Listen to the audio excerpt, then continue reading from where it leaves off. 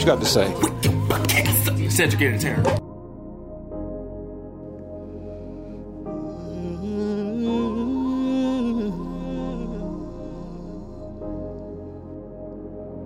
Man, I feel like I was made for it. I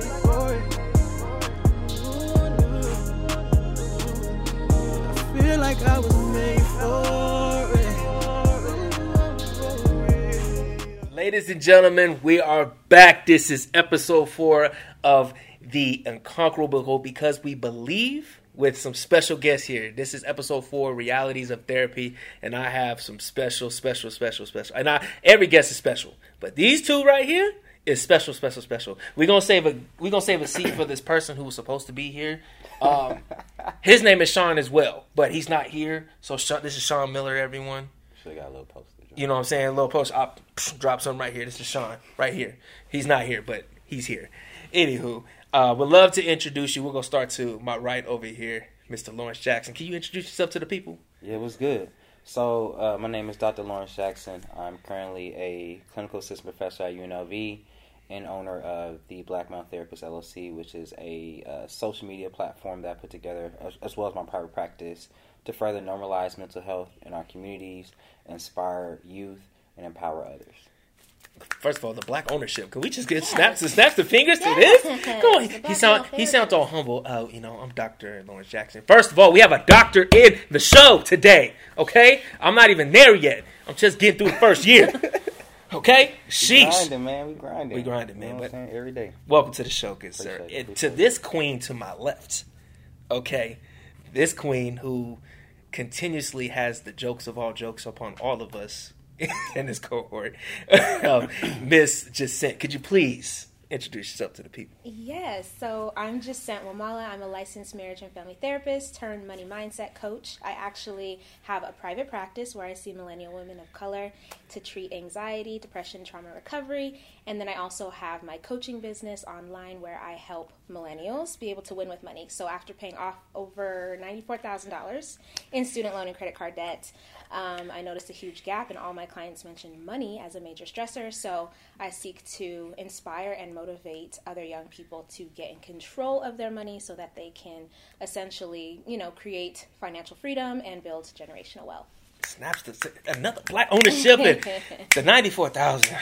Lord have mercy. I ain't seen that in one. Not in one set. Really? Good Lord. And just so y'all know, this is really family to me. Like when I met these two along with Sean Miller. We all my last semester at college, we interviewed for this master's program. We were in the marriage and family therapy program at UNLV. And we went through that program 2.5 long years. And I say long, it doesn't seem long to y'all, but those 2.5 years were long. We went through a lot through that program, and we all made it through. And I'm just honored the fact that you're sitting on this show, and 7 years later, we're all successful from the start of our time in the cohort till now. So these two mean a lot to me in my life, and I love them both dearly, along with Sean. So today we're talking about realities of therapy, right? Yeah. And so for folks who are first tuning into this show, what is The Unconquerable, right? And of course, The Unconquerable is something I started last year in July, trying to figure out, okay, what exactly am I going to do my dissertation on? And the word unconquerable was inspired by, for me, was the poem Invictus, that first stanza where he talk about unconquerable souls. Mm-hmm. So I define unconquerable as those who takes on systematical, personal, economical, and structural barriers to still become successful on their own merit, right? Yeah. So that's where unconquerable came from. But then I said, okay, well, for me, many of y'all know mentorship's my big thing. So my dissertation topic is what factors of informal and formal mentorship are effective towards black men towards degree completion. Yeah. And so with mentorship, all these factors, I've been reading a lot. and a lot. And so I'm reading all these factors, and I'm like, these factors are not only affecting black men, they're affecting black women, women of color, folks in general, but we don't see it, right? Yeah. And many facets. So if we're going through all these stressors, why don't we seek therapy, right? Mm-hmm. And working at the community college, I've spoken with students, and a lot of students have fear on seeing therapists, right? Yeah. And I really wanted to ask y'all this first question, right? Why is there such a stigma on therapists, and not just therapists, but going to therapy? Why is there a stigma on just going to therapy? I mean, there's historical factors, obviously, that come into play as far as not trusting any powers that be, essentially. So that has to be taken into consideration to some extent, even though it's been some time and whatnot. But I think it takes a period of time before a stigma can kind of be broken down. What's nice is more and more, let's say, celebrities and influencers and things like that are open about sharing that they deal with mental health concerns and that they've sought therapy for those things. So I think that slowly but surely it's being broken down. But I think between the historical factors and things like, you know, what we hear in our the culture of our families as far as keeping things in the home, like we don't talk to people outside of the home about certain things. So I think it's really just sometimes the culture of somebody's family as well as the layers of cultural and, you know, historical factors that come into play. Right. What are some of those historical factors, Ms. Jacinth? I mean, things like, it probably was to some extent. Things like Tuskegee. You know, why would someone trust a person in power, a person that can essentially make decisions that can truly affect your life, and not have some level of concern?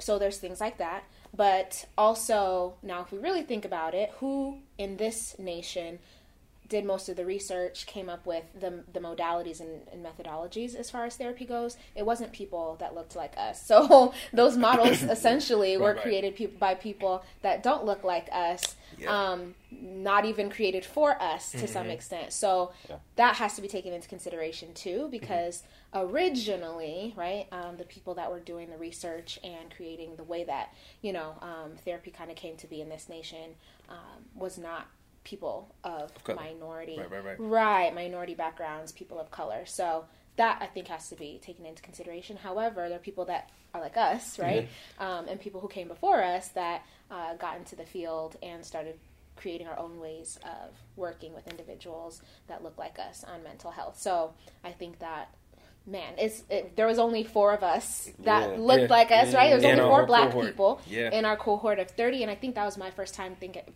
realizing, oh, if there's only 4 of us in a class of 30, well, what does that mean as far as the community goes? You know, when you start thinking on a grander scale, what's the ratio per capita of people of color to, you know, people of color therapists to the people of color in the community? And we know, right, like there aren't as many people of color that are in the mental health profession and whatnot. So hopefully that continues to change and grow and evolve over time. But I think it has to do with those things mainly. Right.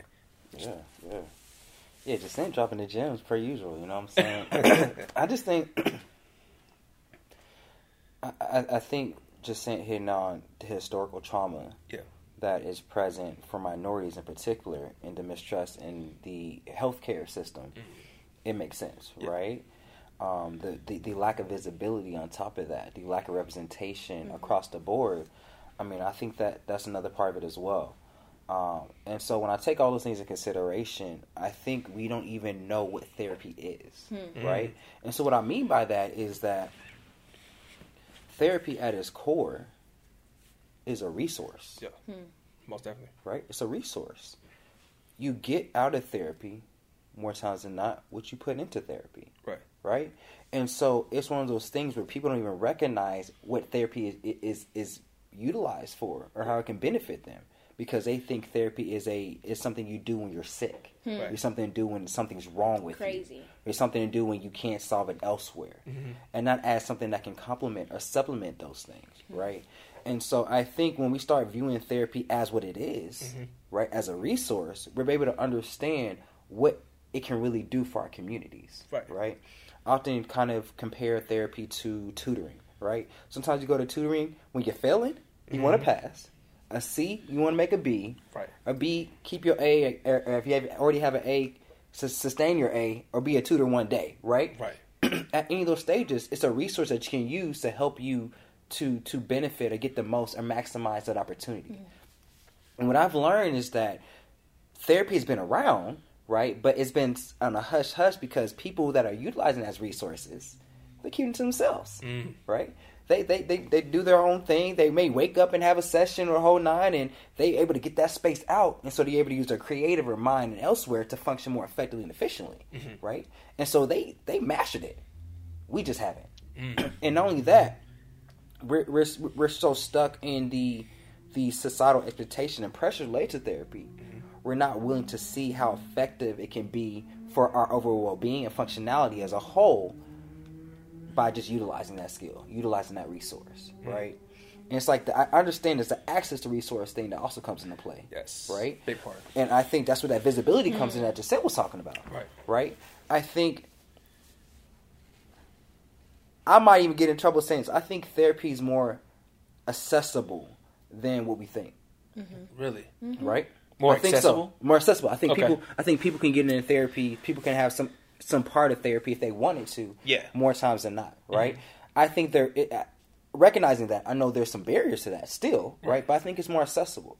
And what I mean by that is, more times than not, when we go to therapy, we want to be comfortable. We want to be in a place where we feel like we can relate to somebody. We can do whatever we need to do, right? And we get kind of picky, right? I think that's fair, right? If we're going to open up, we're going to be who we are.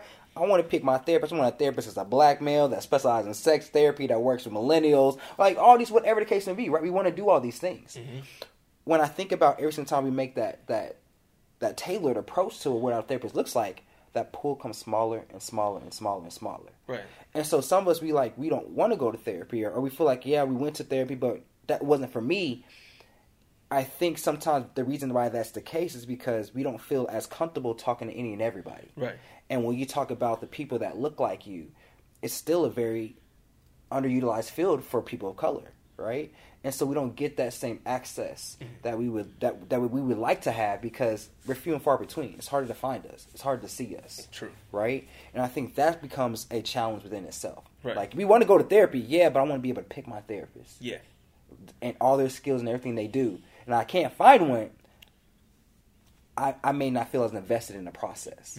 Because I think the other thing about therapy, which I think is important, is that therapy is a lot of work. It's hard. It is. It is not easy at all. I was just in a session last week with my fiance. There had couples therapy too. Yeah. I'd be like, Bruh, hey, man. it's not. That shit is, excuse We me. gotta go home together. Yeah, like right after. Man. Or virtually now things like sessions, right? Where virtually accessible, yeah, I'm yeah. sitting next to you, and then it's like, all right, let's do the little exercise, bump the head, count, breathe, whatever we doing, right? Like, Yeah, man. oh god, it's intense. So It yeah, is, man. And I think that's it, right? It's hard. It's challenging.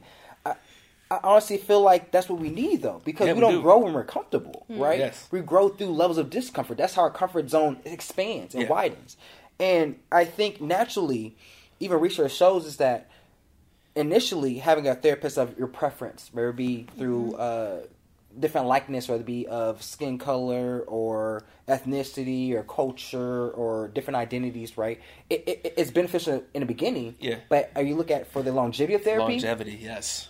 it evens out. Yeah. And the reason being is because it's about the work you put in. Yeah, it'll make it easier to be vulnerable initially, right? But it doesn't matter if it's initial or halfway through or all the way through. You got to be willing to go through that process. You be willing to do that work outside of session, right? Like the sessions itself are checkpoints, opportunities. I'm going to give you tools, but I want to see if you utilize them. Are you going to apply them?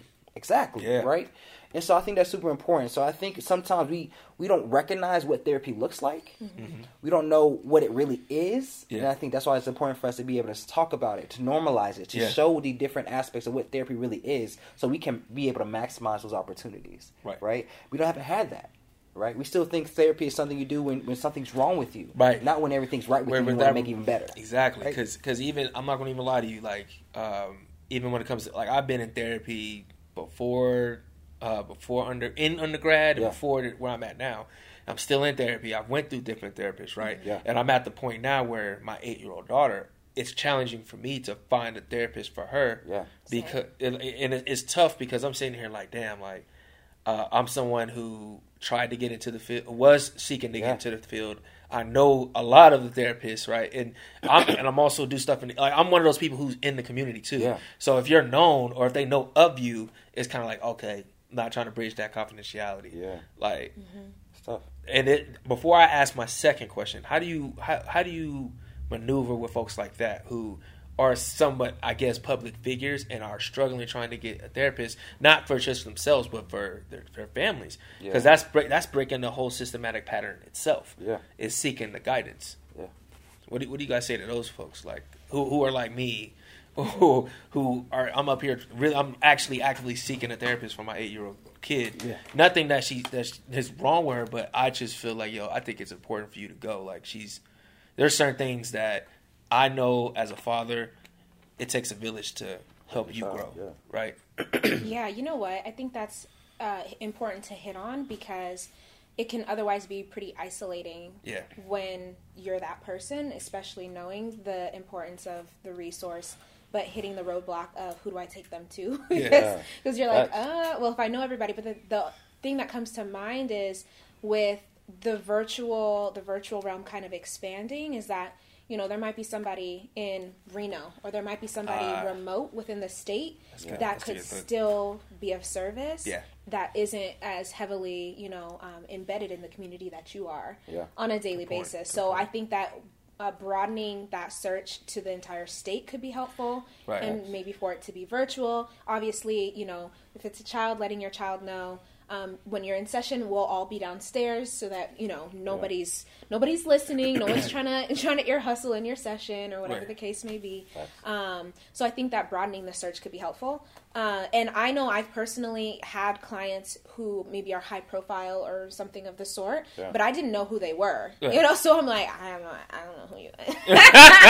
I don't know. What do you do? We ain't heard of you, dog.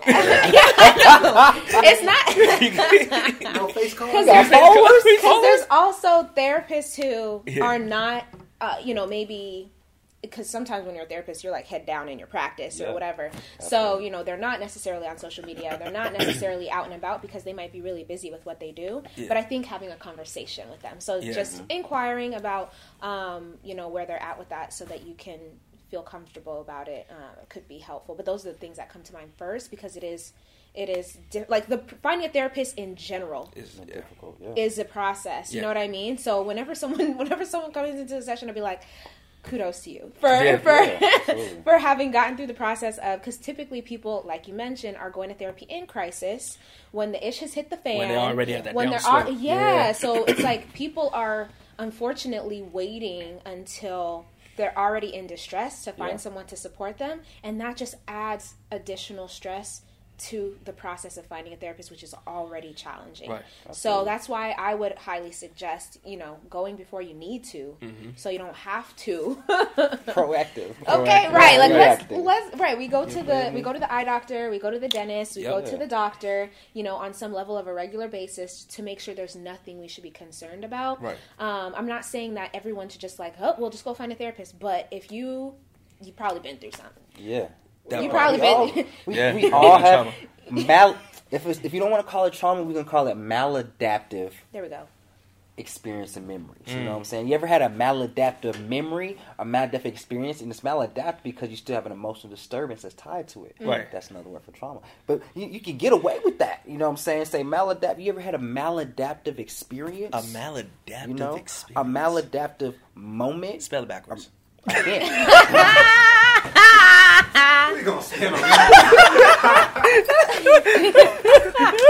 I have it. Sorry. My brain said. Spell it backwards. Using them letters, man. Picking it up. But that's the thing. I think when you think about a trauma within itself, it's a trauma when you think about it, especially unresolved trauma. It's because you have opportunities and times you get triggered by it. Right? And that triggered moment experience brings you back to the actual experience itself. Right. And so you're not able to depersonalize and be able to recognize, am I in the moment here? Or am I back in that space? Right? And so that within itself, that's maladaptive. That's a maladaptive experience, maladaptive memory. And so you tie that together with the emotional disturbance that you're experiencing, right. because now you don't feel like you're here. You feel like you're in that moment. Your heart's racing, all these other different things. That's trauma. Yeah. Right? Mm-hmm. But I think we struggle. We hear the word trauma, and it can be 6, 7, 10, 9 different, examples or definitions. But that's what it's at its core. It's an experience that has not been processed effectively and efficiently that still brings up not only emotional disturbance, it puts us back in a situation where we feel like we're back in it. Right. Mm-hmm. Right? Whether it be with abandonment, whether it be with any other type of a loss or grief or whatever it may be, it's that emotional spikes, the emotional disturbance above and beyond just, I feel this. Mm-hmm. I feel this and my legs are shaking or my heart's beating fast or whatever it may be. Right? It's that emotional sensation that's often tied to it. Mm. Yeah, you know what? I think you hit the nail on the head in the beginning when you said people don't even know what therapy is. Yeah. And I think people don't even know, like, in what situations you should look for a therapist. Facts. That you, like, what kind of things can a therapist help you with? Absolutely. What is your first session or what is the process going to look like? So I think psychoeducation is huge because, people would hear trauma and say, oh, I haven't been in a car accident. Like, yeah. I'm not a military vet, like I haven't had, X and Y, what we would think is like an extreme experience, Yeah. right? But if you've had chronic trauma, like if you grew up maybe in a household where people spoke a certain way or, in a neighborhood where you had certain, experiences on a regular basis that to you felt and seemed normal. Mm-hmm. However, it's maladaptive because, being removed from that situation, you're still having a stimulus and response. The psychoeducation is huge for people to understand, their experiences are not one, right. unique because people feel like they're alone in their experience a lot of the time. Absolutely. And sometimes it's telling someone, actually, the thing that you went through is significant because sometimes people don't even, it goes over their head. So they're just like, oh, that's just life. And this is what we deal with. And there's nothing wrong with it. And it's like, well, if we're being honest, that's pretty traumatic, Bucko. Yeah, pretty bad. It is what it is. Yeah, right. It happened. Right. Let's acknowledge it. It happened. Right. Mm-hmm. It is what it is. You can't minimize, and we do and I understand why. Mm-hmm. Right. It's for a function.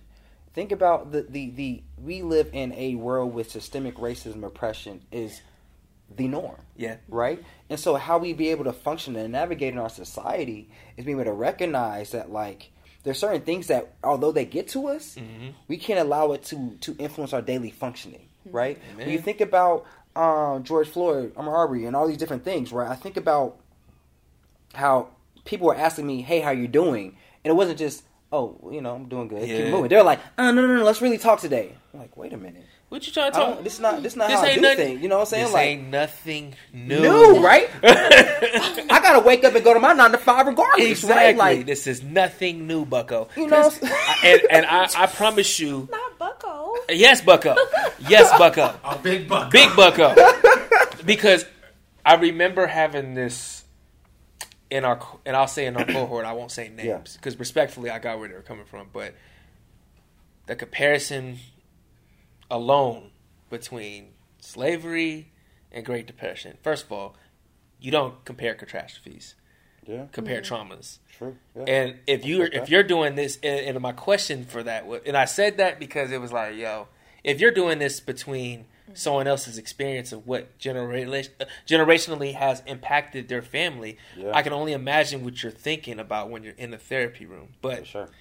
Those wise, it's important to have those cultural awarenesses and backgrounds and trainings so that you're not offending people when you're in the therapy room. But I'm not a therapist. I chose a different track, FY. I mean, my thing is like, even if you're offending people, you know what I'm saying? Are you learning from it? Are you learning from it? Yeah. You know what I'm saying? Because I feel like the most monumental, important things I've ever learned in therapy is when I made mistakes. Mm-hmm. Right? Respectfully. Those things stay with me. Yeah. Right? Mm-hmm. I'm that much more cognitive. I'm that much more intentional moving forward, so I don't make that mistake again. Right? And I think that there needs to be mistakes to be made. Yes. I agree with you. Right? Yeah. So that you can learn from them. Yeah.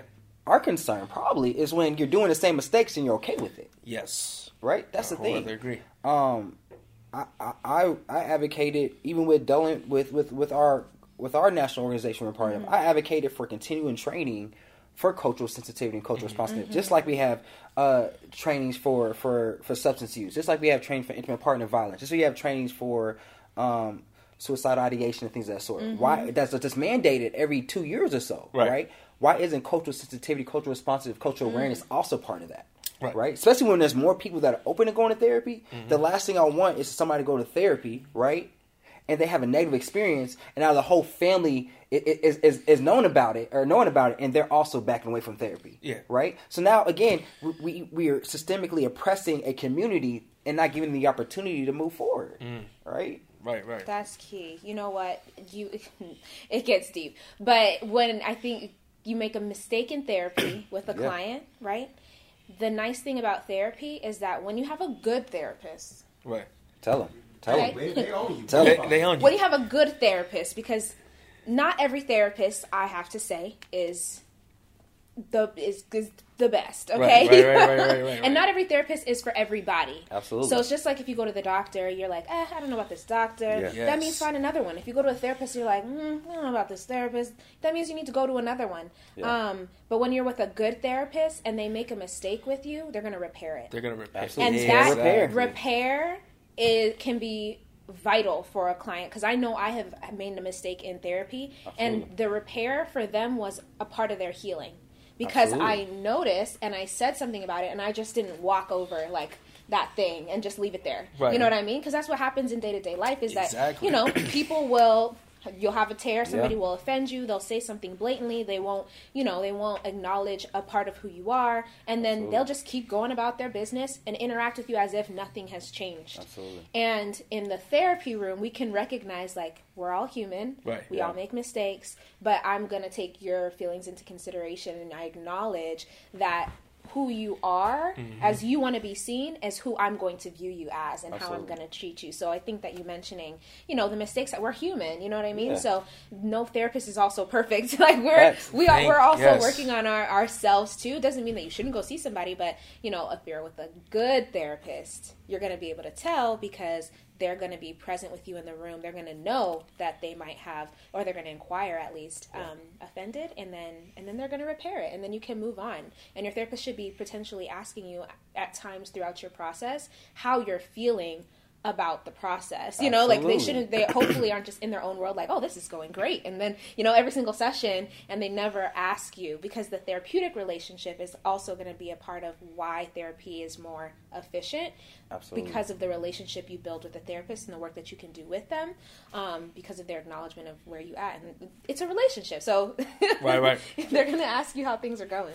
Yeah, like you said, I think the best thing about what you just demonstrated is the importance of modeling Yes. effective and healthy ways of going through negative Yes. experiences or unhealthy experiences, or whatever the case may be. You model that, right? And that's something that oftentimes our clients don't have. They don't have healthy mechanisms that are allowing them to deal with adverse experiences, right? That's why they're coming to therapy. Right. It wasn't working. I need something else, right? And so the importance of modeling, I think, is huge. Just and I really appreciate you highlighting that and saying that, because we're gonna make mistakes. Yeah.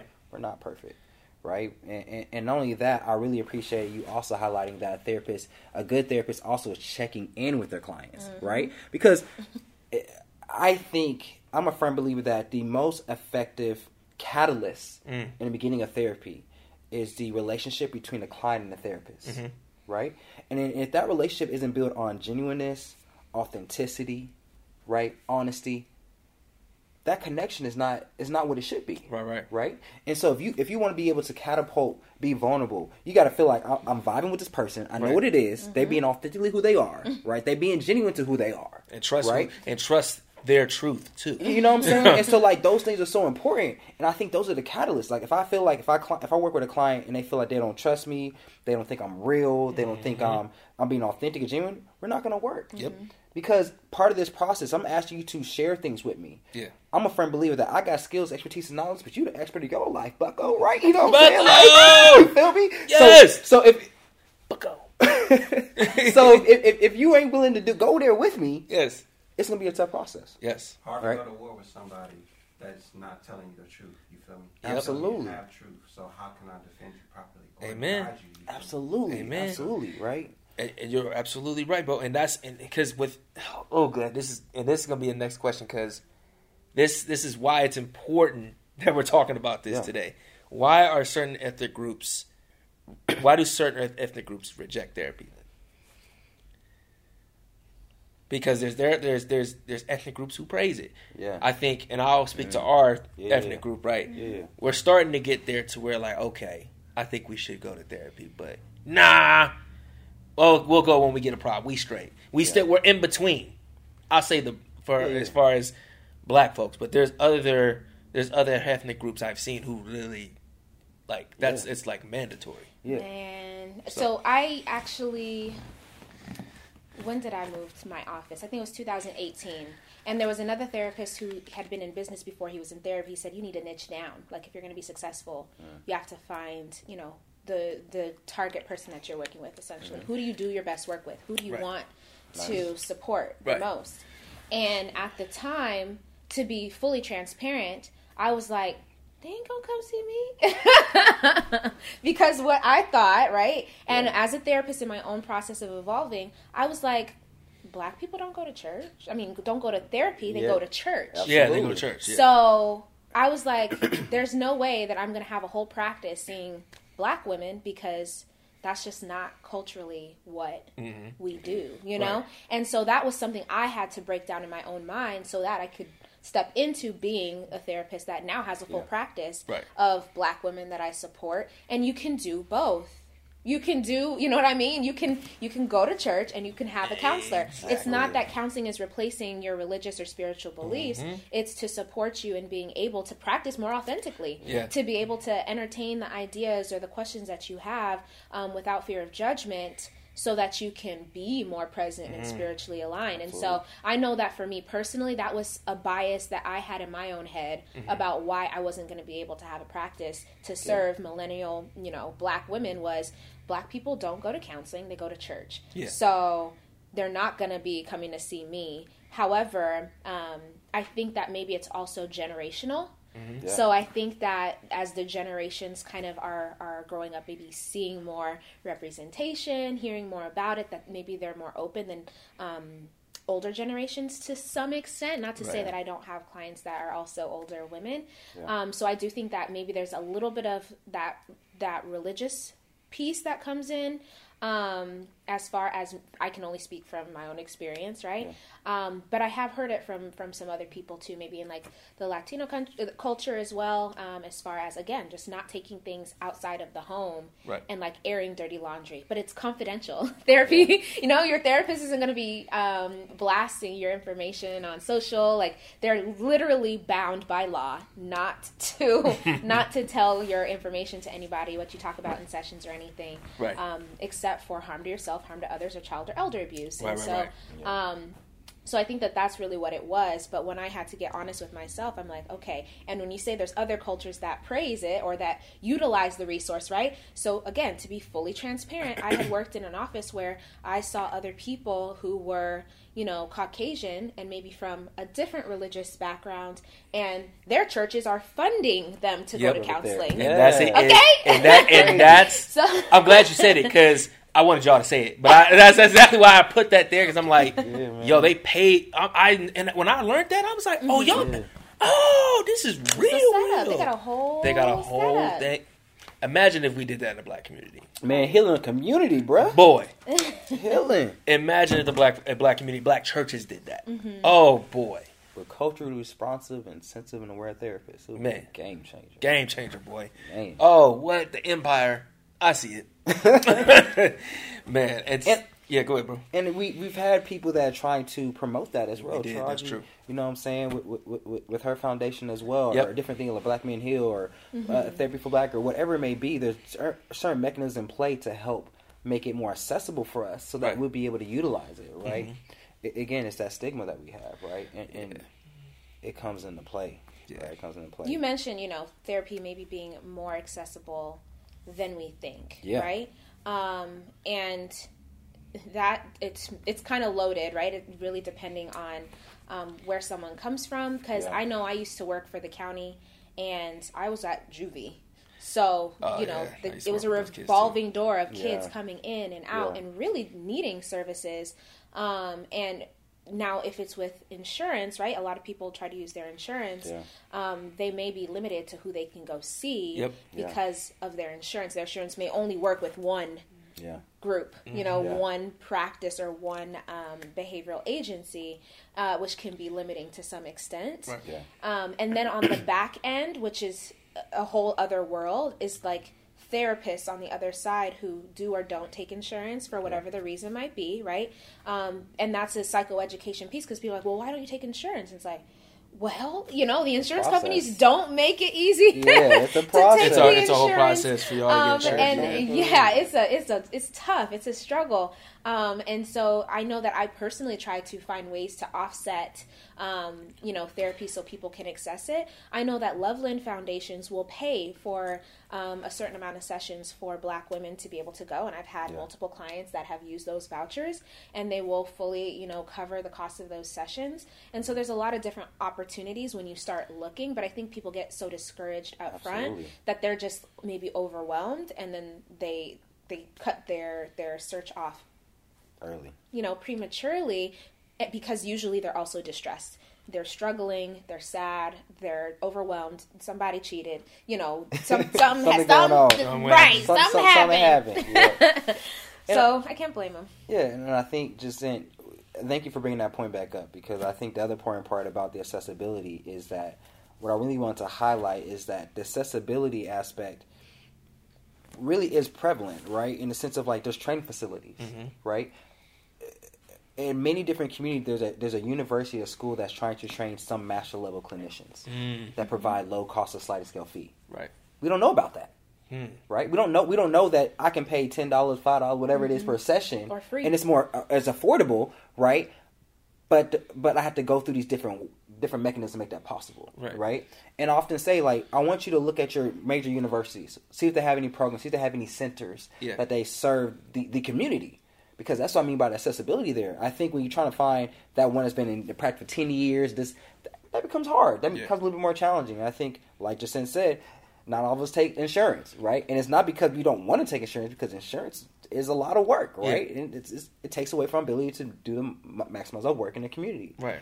And I think that's important to recognize as well, that accessibility really comes in with the ability to be able to look. Yeah. But if you're doing it reactively and not proactively, you're going to be burnt out. You're not going to want to look. You're going to look. You're going to Google it. You ain't going to find what you want. You're going to be stopped right there. Right? That's You're very not going true. to. You're not going to want to fight through those barriers because you're in crisis.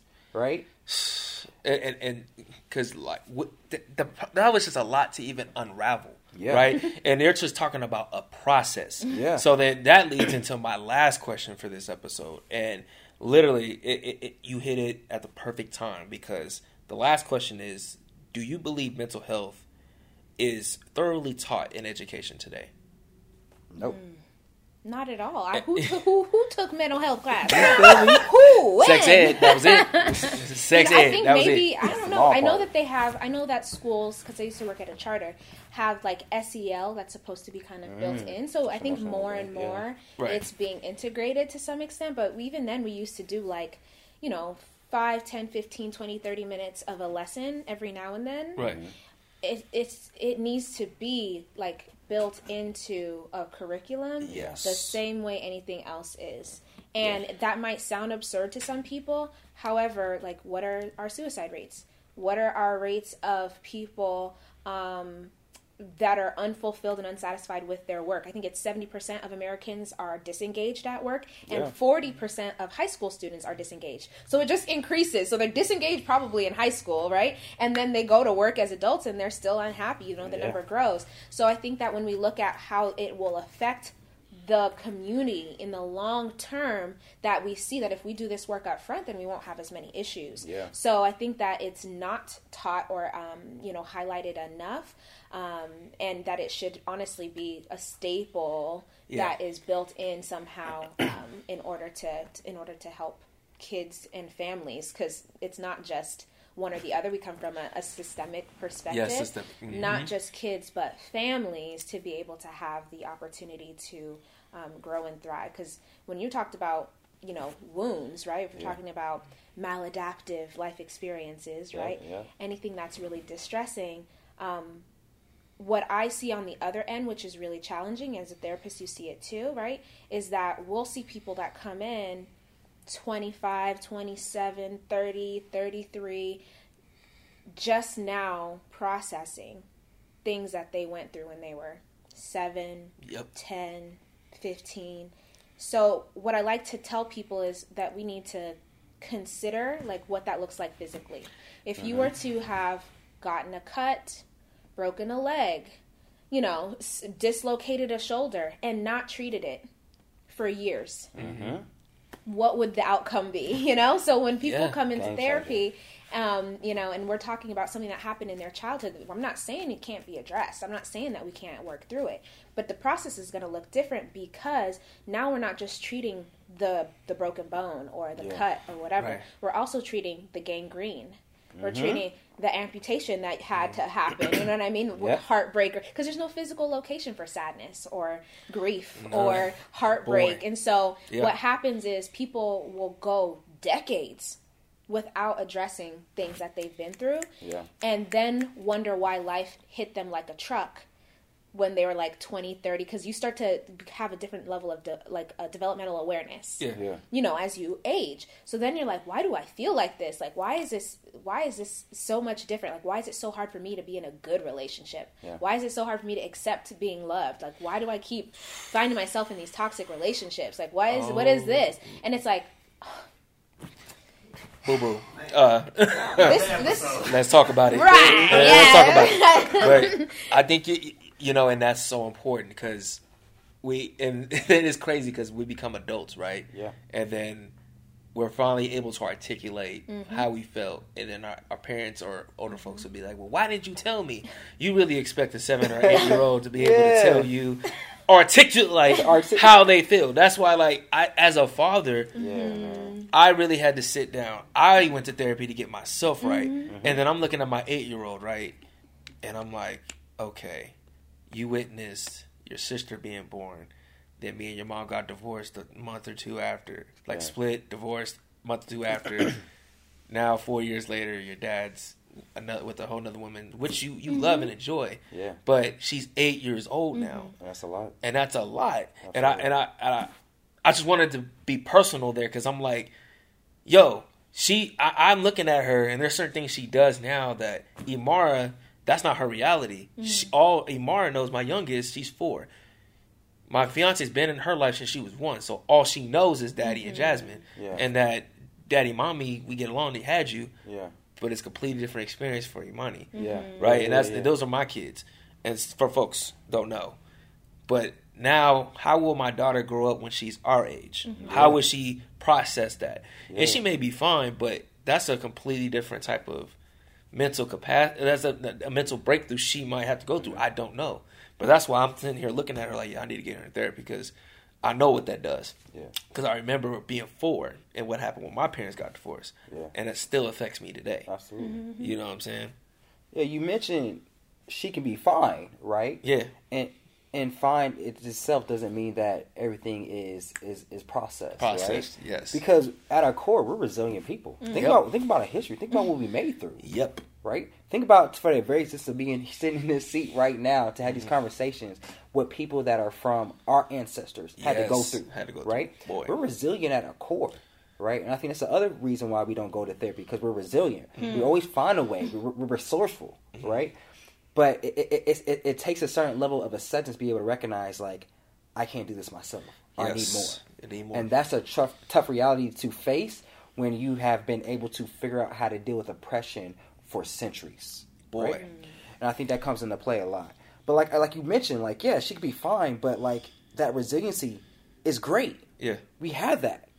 Why are we always going to have that, though? Why are we always going to... Why do we always have to be resilient? Yeah. Right? Why is that... Yeah, it's great to have that, but why always got to utilize it? Why? Yeah. Why is it always going to have to be the way that I function? Yeah. Or get the best? We put you through some stuff, and we knew you were great. What? No, bro. Right? and I think you taking a step to say, hey, these things could impact you, so I want to give you support around that. Yeah. just to make sure that you have healthier ways to process it Yes. when it comes about. Yeah. That's important, because what we do is we have unhealthy coping mechanisms, right, that we develop that get us through some stuff, Yeah. right? But there's other ways that we can go about it that could be more beneficial for our functionality, right? I think that's you know huge. what? You mentioned that, it makes me think about how we mentioned utilizing therapy as a proactive means of preparing for life, because guess what? There's gonna be something. Like Absolutely. you're gonna have to deal with something in life. So why not get the coping skills, get the language, if need be, right, to be able to talk about what's going on. And sometimes it's maybe not talking. Sometimes it's maybe dancing. It's art. It's I don't know. It's taking a walk. Self-care, you know what I'm saying? Self-care. And so when I think about, is mental health really being addressed and taught in schools enough, or to anybody? No, because to me, your daughter's 8, right? She's got friends at school. Yeah. There should be friendship groups, or how to handle friendship, right? Because I don't know about anybody else, but I remember when I was at the charter school, it's like kindergartners with drama. I'm like, oh boy, like, is this how? Yeah. You know what I mean? That are mirroring their problem households. I'm sitting there like, how did you learn that? Doing? Oh, Daddy, this what happened today.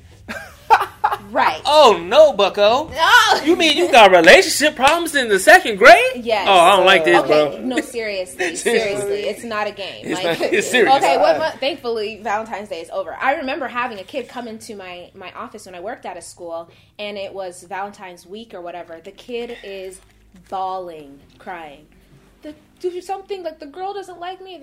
And this kid is like 3rd grade, and I'm like, who's talking to this kid about relationships? Yeah, they're talking about. I had a 4th grader that was talking about cheating. They need to. We could talk to them and teach them, or they're going to learn on their own. Yeah. So we need to decide, who do we want them to get this information from? We don't want them to get it from social media. Lord, please, Lord. We don't want them to get it from reality TV or music. Not that you shouldn't be listening to certain things, but you want to have a context. You want to have the information to go along with the things that they're hearing, that they're seeing, so that they are developing in a way that is full and whole, and that they know who they are. So I think that that's huge. If they're starting to date at whatever age, there needs to be couples counseling available to them.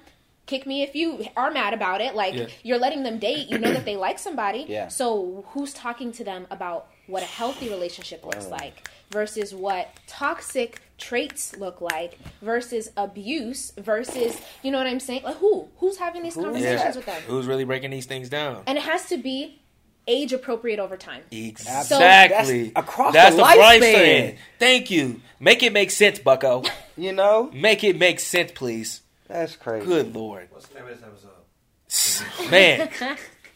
And as we get ready to close this episode, for one, thank you both for being on the show. As y'all can tell, this is not the end of the conversation.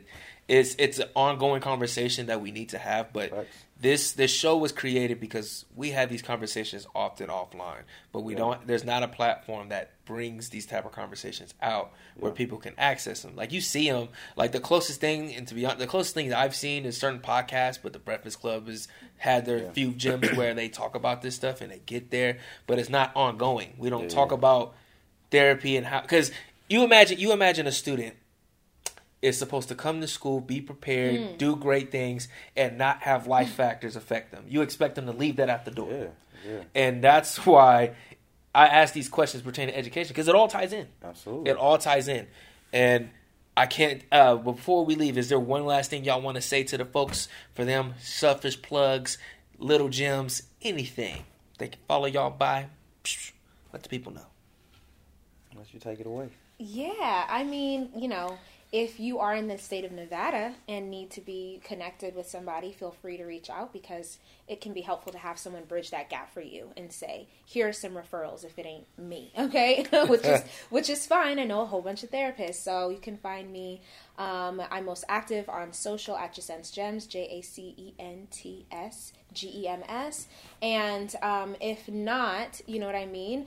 and you're wondering if it's time for you to maybe get some support, you're feeling like this conversation resonated with you in any way, let this be the sign, to look for someone to support you in what you're dealing with. It is okay. There's no shame or embarrassment or guilt or anything around it in getting services and support. So if that was something that you needed to get permission from somebody to say, then let this be that for you to get the support that you deserve, really. Absolutely. Yeah. Dr. Jackson. Man, so like I said, therapy is a resource. So I think that at any time you can benefit from the process. And I really appreciate the conversation today because we oftentimes do look at it in crisis, but not proactively. Mm-hmm. And sometimes we think we're not in crisis, but we are. Yeah. Right? Mm. And so I think that's the other thing as well. And so just I highly just encourage you all to try it out, man. Try therapy, whether it be through checking out Jacent or checking out myself or anybody else. I think something that you should just give it a try, do the best out of it, and see what you can get out that process. You can definitely follow me at The Black Male Therapist on Facebook and Instagram. I've started a platform called Black Therapy Fridays where I normalize mental health by having conversations about therapy. So the questions that you're unsure about, I sometimes answer those. And if you have a question for me, let me know. I'll make a video about it and answer it related to therapy, related to mental health, related to emotional well-being. Right? We talked about EQ. I didn't know what EQ was until about 3-4 months ago, but I promise you I've been working on it, right? Emotional intelligence, right? And so I think that's important to be able to have certain conversations that will get us there. And so, yeah, feel free to follow me. Check out, I also have a fashion line attached to my services as well. This is my newest shirt, Black Therapy, R for relevant, meaningful, and purposeful in our current society and culture. And so these are dropping real soon. Probably within the next week they're going to be out there. But it's just important to have conversations, right? And this is a t-shirt that can begin to have conversations with people around you or people that you interact with. And so at the core, I think we got to promote mental health awareness, inspire youth, and empower others through the work that we do. And so that's what I do on my platform. And thank you. I can't thank you both enough again. It's been a pleasure, ladies and gents. That is the fourth episode, my apologies, Realities of Therapy with Dr. Jackson and Miss Jacent. Thank you all. Tap in with us. Follow us on all of social platforms. www.officialunconquerable.com. Follow Official Unconquerable. Facebook, Twitter, Instagram. Follow us on Google Podcasts, Apple Podcasts, SoundCloud, Spotify, Anchor. I'm on RadioCast. I'm on all of it, bucko. We in here, bucko. We outro. Thank you. We out. My man Terrell in the back, my videographer. We out. Thank you. Clocked in. Clocked in. Come on, baby. Yes, sir. Come on, man. Hey, y'all killed this. Yes. Hey, listen, man. It's hot. It's going down, man. We in Vegas, but we bringing that heat. You feel me? Unconquerable. Clocked in. We out here.